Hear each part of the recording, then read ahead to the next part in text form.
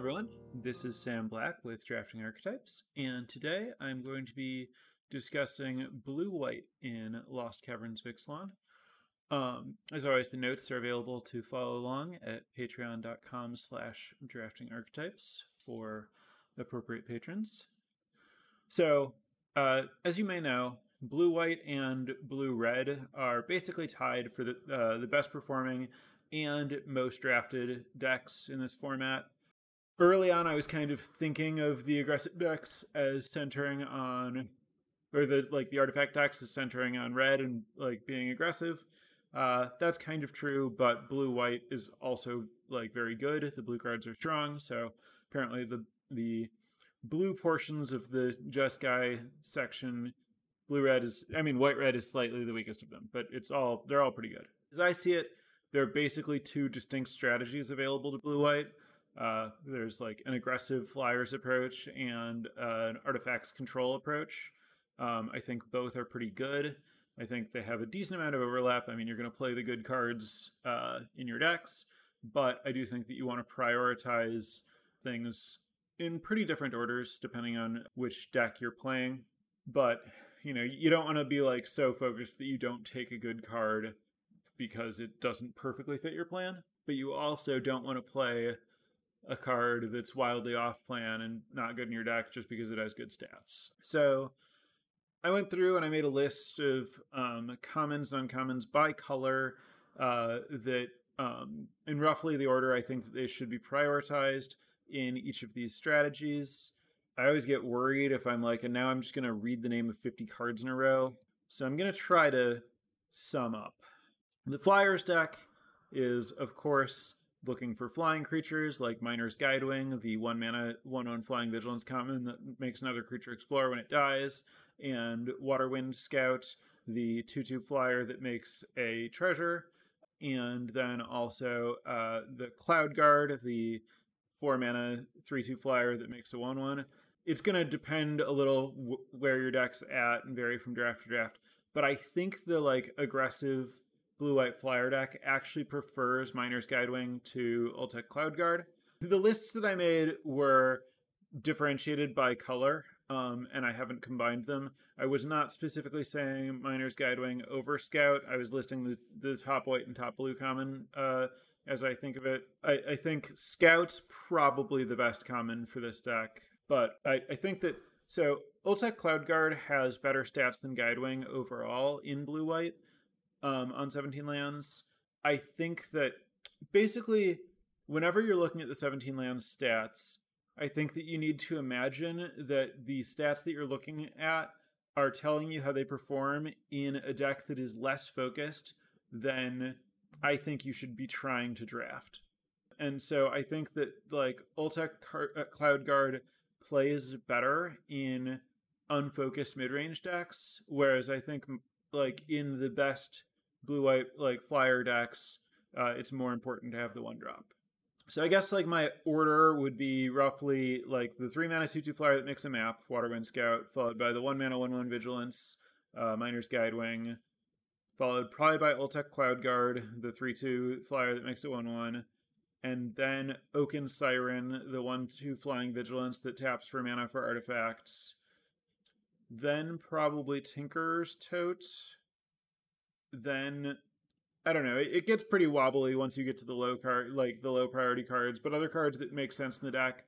The 1/2 white creature that puts a +1/+1 counter on something is very nice to follow up a flyer with and make your flyer bigger, especially because a lot of the flyers in this format are 1/1s and 1/2s, and so a +1/+1 counter can be a pretty big deal, which is the same reason that I like both Deconstruction Hammer and Pirate Hat. I think that equipping the flyers is pretty significant. And then I think you also like both Waylaying Pirates, the 3-mana 3/3 that stuns something if you have an artifact, and Shipwreck Sentry, the 2-mana 3/3 that can only attack if you played an artifact this turn.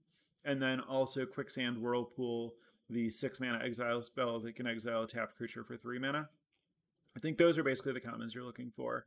I think the Pirates are mostly, sometimes they get in, you're playing a decent number of artifacts, but mostly these are tempo plays and defend good ground blockers to be able to race the opponent with your flyers.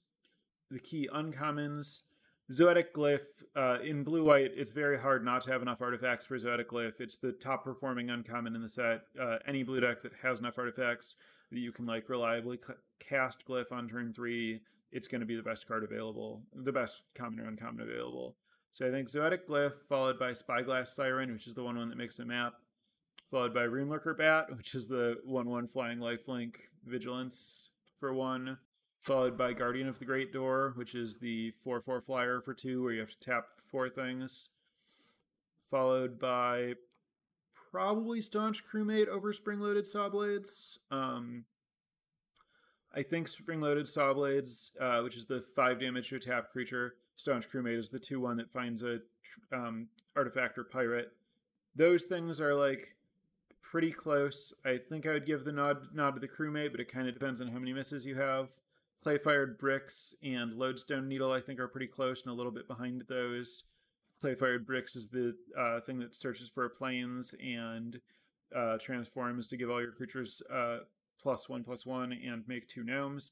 That's better in the control decks, but it's a good enough card that you'd want to play it in your flying decks. Lodestone Needle is the tap a thing that can flip to make your stuff explore. I think that one's actually better in the flying decks because tempo matters a lot more, and making flyers explore is very good. Kinjali's Dawn Runner's pretty good. I think probably better than Chart a Course, Market Gnome, Duskrose Reliquary, and then Malamet War Scribe is somewhat desirable for some of these decks if you're very heavy on flyers. That's most of the cards you're looking to make your decks out of.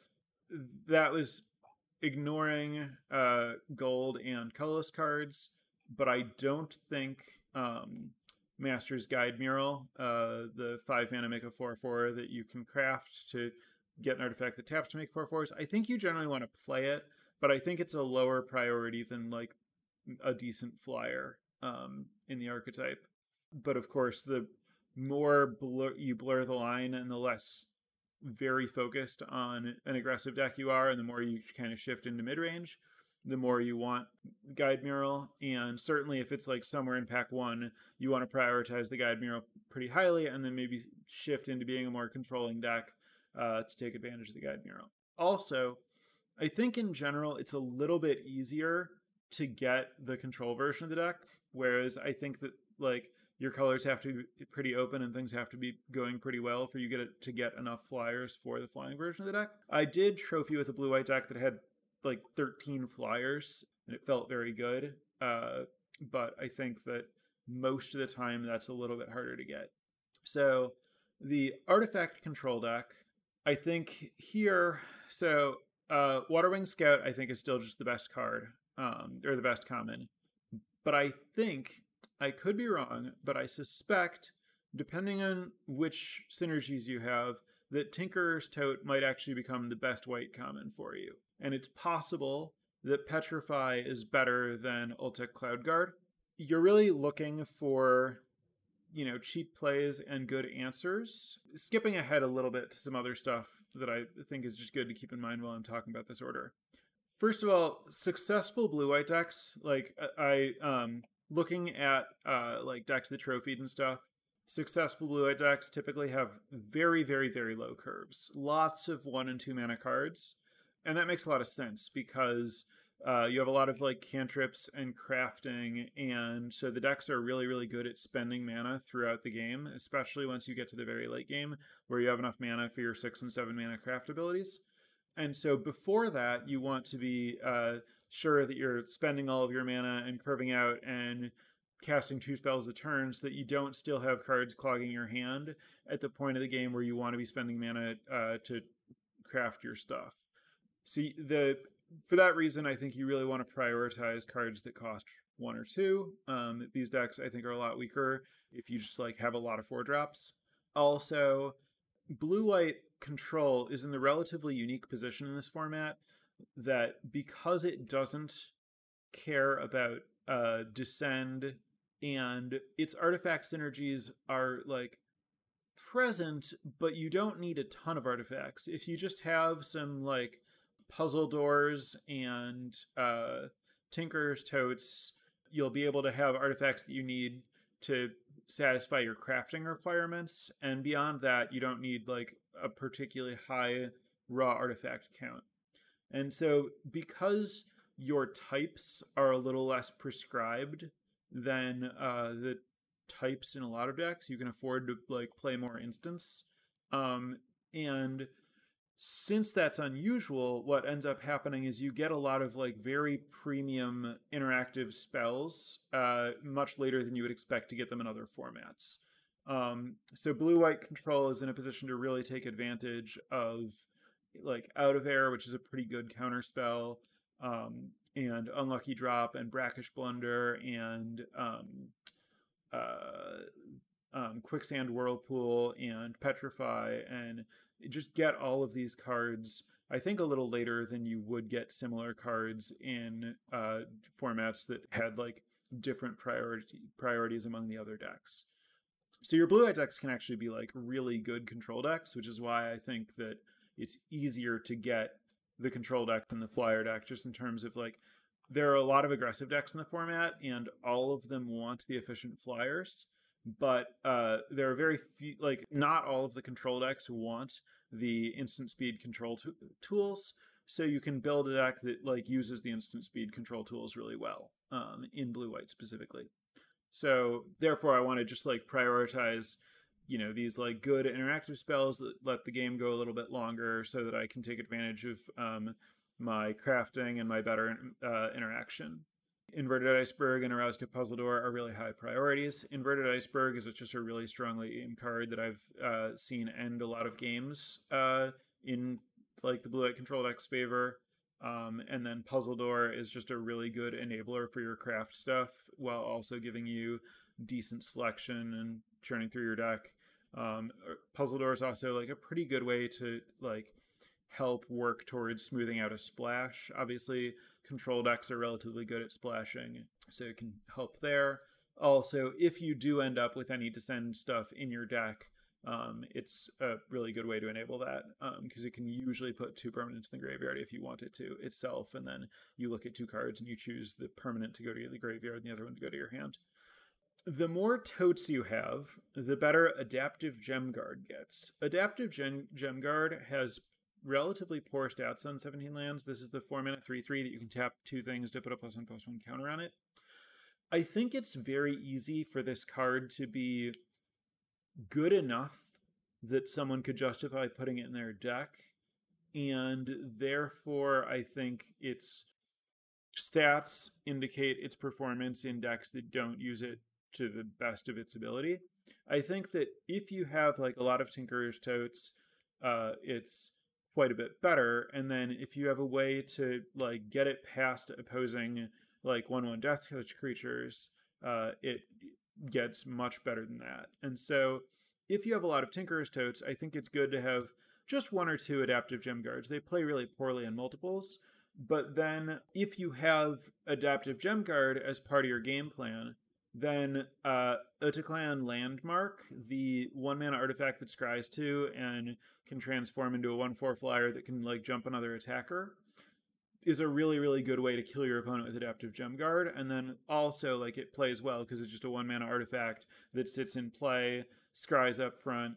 And so I think that like Tote is the card that's going to be pretty good regardless. And then the more Totes you have, start looking for Gem Guards. And then if you have a couple of Gem Guards, stop taking more Gem Guards and start taking Landmarks.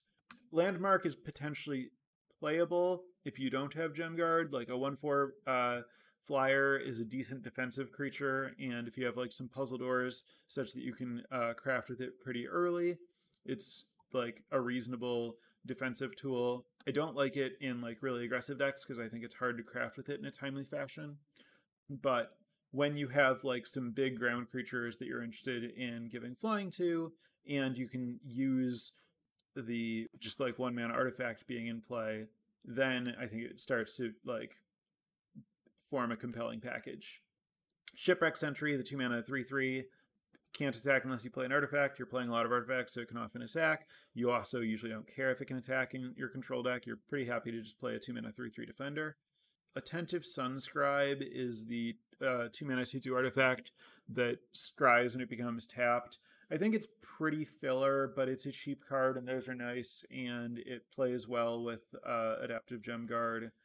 I think it's probably worse than Cogwork Wrestler. I've moved up a little on Cogwork Wrestler from when I made these notes. I would say Cogwork Wrestler is probably behind Shipwreck Sentry and above Unlucky Drop in this archetype.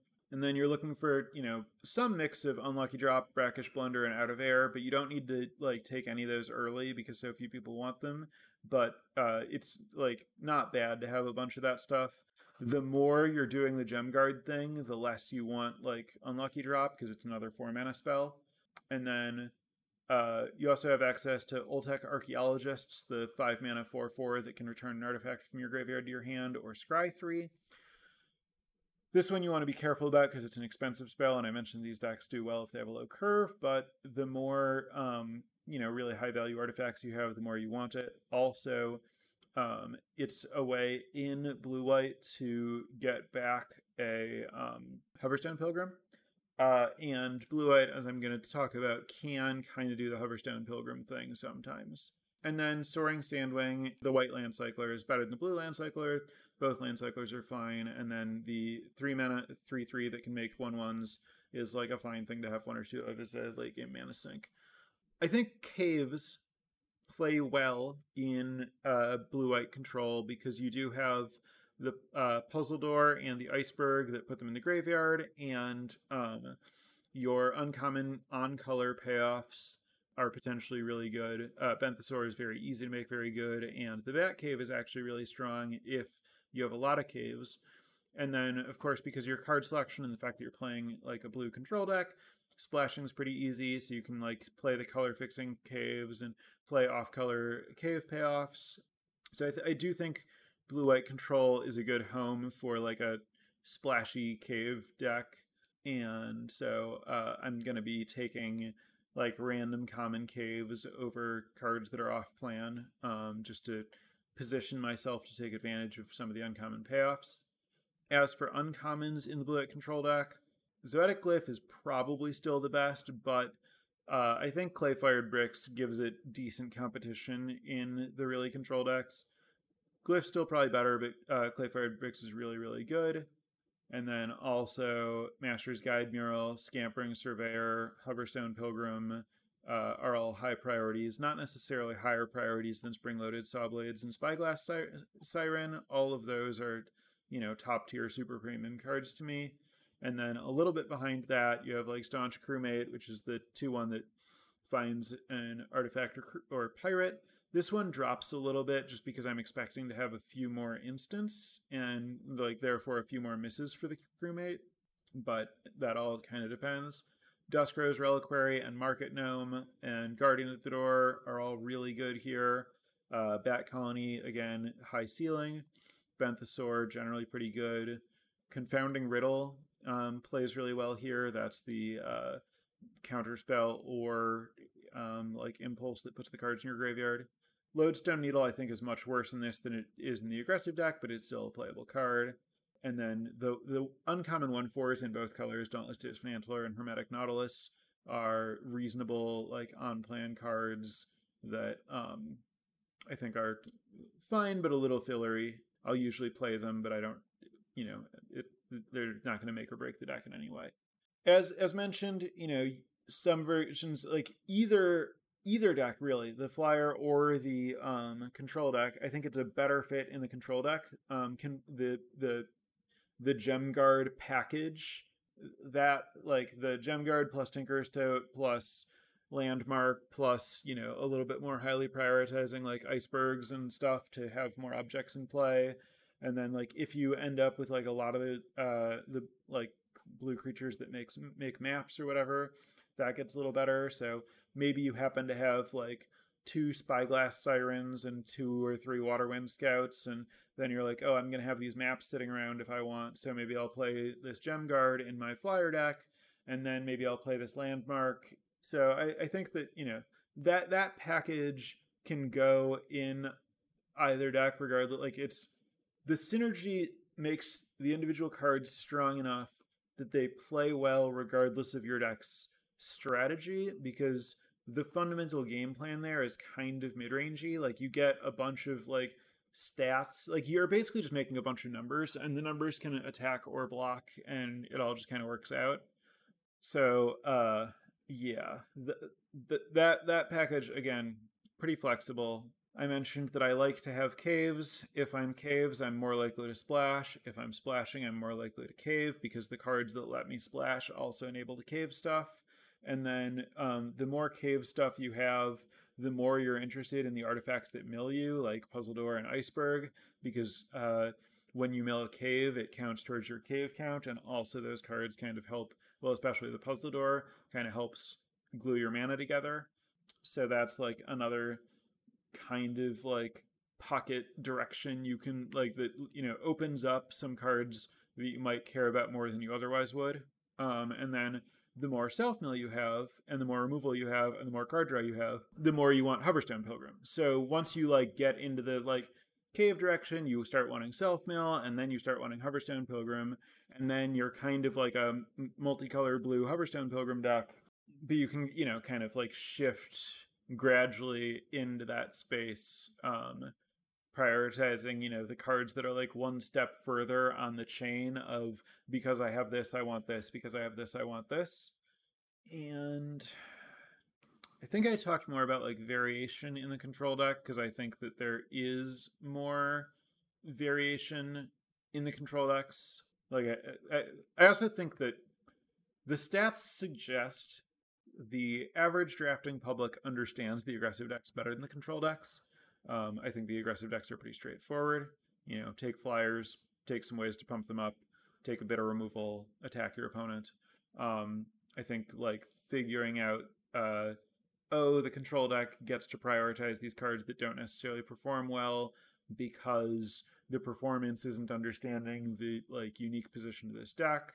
Speaking to things like Out of Air and Quicksand Whirlpool, and then also understanding, the control deck actually wants a really low curve, and like draw 3, discard 1 sorcery that might be good in a lot of control decks isn't necessarily good in control decks in this format because you have a lot of like cards that have craft abilities that let you spend the mana on, so you don't really need to put more cards in your hand because you already kind of have these like spells in play. And then it's better to like supplement that with caves than with dedicated card draw spells if you're worried about flooding out. So I think that there are a lot of ways to kind of approach the control decks the wrong way, so they get a little more focus here. And also, like I said, I think the aggressive cards are a lot more contested, so I think that it's like I think you get more value out of looking for and understanding the control deck in terms of like how often it's going to come up in the draft. And I guess I should comment a tiny bit more on Cogwork Wrestler, just because I think I was underrating it even today, like knowing that it's good when I was like thinking about how I'd rank the cards in these decks before looking at the trophy decks. And like there were a lot of trophy decks that just had like 3 Cogwork wrestlers or so. There was, by the way, I saw one trophy deck that was just totally awesome. It had the rare 1/5 that looks at 2 cards and puts 1 in your hand when you play an artifact, with 4 Cogwork Wrestlers and 3 Icebergs, and then it had Hoverstone Pilgrim. And so the wrestlers meant that it was really, really good at triggering the 1/5 on the opponent's turn. And so then it could just churn through its deck really, really quickly. And I just loved everything that deck was doing. So if you recognize that as a deck that you drafted and you're listening to this, kudos, that deck was sweet. And outside of the synergy with that 1/5 rare, I do think that the death touch creatures in this format are pretty good, and the creatures in this format often tend to like just be pretty similar sizes. So Cogwork Wrestlers ETB as a trick pays you off pretty often, and then it's also just like 1 amount in play, artifact creature, really helps with like double spelling, and the early game tempo positioning in this format really goes a long way to putting you in a spot where you can take advantage of your like crafting and stuff in the late game.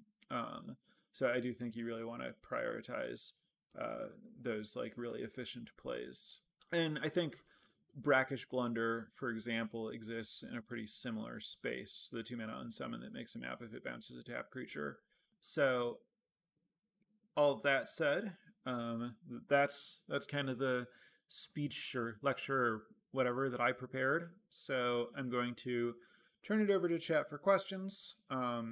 So any questions you have, enter now. And while I'm letting people get those in, I want to thank the newest patrons of the podcast at patreon.com/draftingarchetypes. So thank you to DW Chief, Mayhemesque, Devantoy, Joe, and Dolo.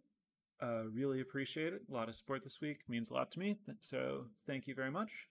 If anyone else is interested in supporting, giving back to the podcast, getting some benefits, access to notes and my drafting, my 17 land stats and coaching discounts and stuff like that, check out patreon.com/draftingarchetypes. Also, I guess while I'm on the subject, I did last week say that I would be putting the topic up to a poll for patrons this week. I didn't do that. I was wrong. I imagined that I would have more experience with more different archetypes between the last episode and this episode, and it turns out that I continue to get past cards that make me want to play black decks over and over, and so I didn't have enough experience with enough variety of archetypes to feel comfortable about talking about enough different things to make a poll. So I will keep an eye out for when I feel differently than that, and we'll see what happens. All right, so getting to questions. How do you value Lodestone Needle in the control version? It's an efficient play that like both buys you time and gives you like a late game engine. So I think it's reasonable in the deck, but I don't think it's like very high value. So I value it like on my list. I have it behind Confounding Riddle and ahead of Hermetic Nautilus. So I value it below premium uncommons, where I think it is kind of a premium uncommon, or like second tier uncommon for the aggro decks. I guess it's like a third tier uncommon for the control decks. I don't know how well that answers the question, but playable but not a priority, I guess, is really what it comes down to. For the aggro flyers archetype, so you're established in aggressive flyers, pack 3, pick one, Abuelo or Bricks, or not. It should neither. Abuelo is incredible. I would take Abuelo. Obviously, you're going to have a lot more context by pack 3 about exactly what things you have to blink and how valuable they are. But it's also just a 3-mana 2/2 flyer with Ward 2.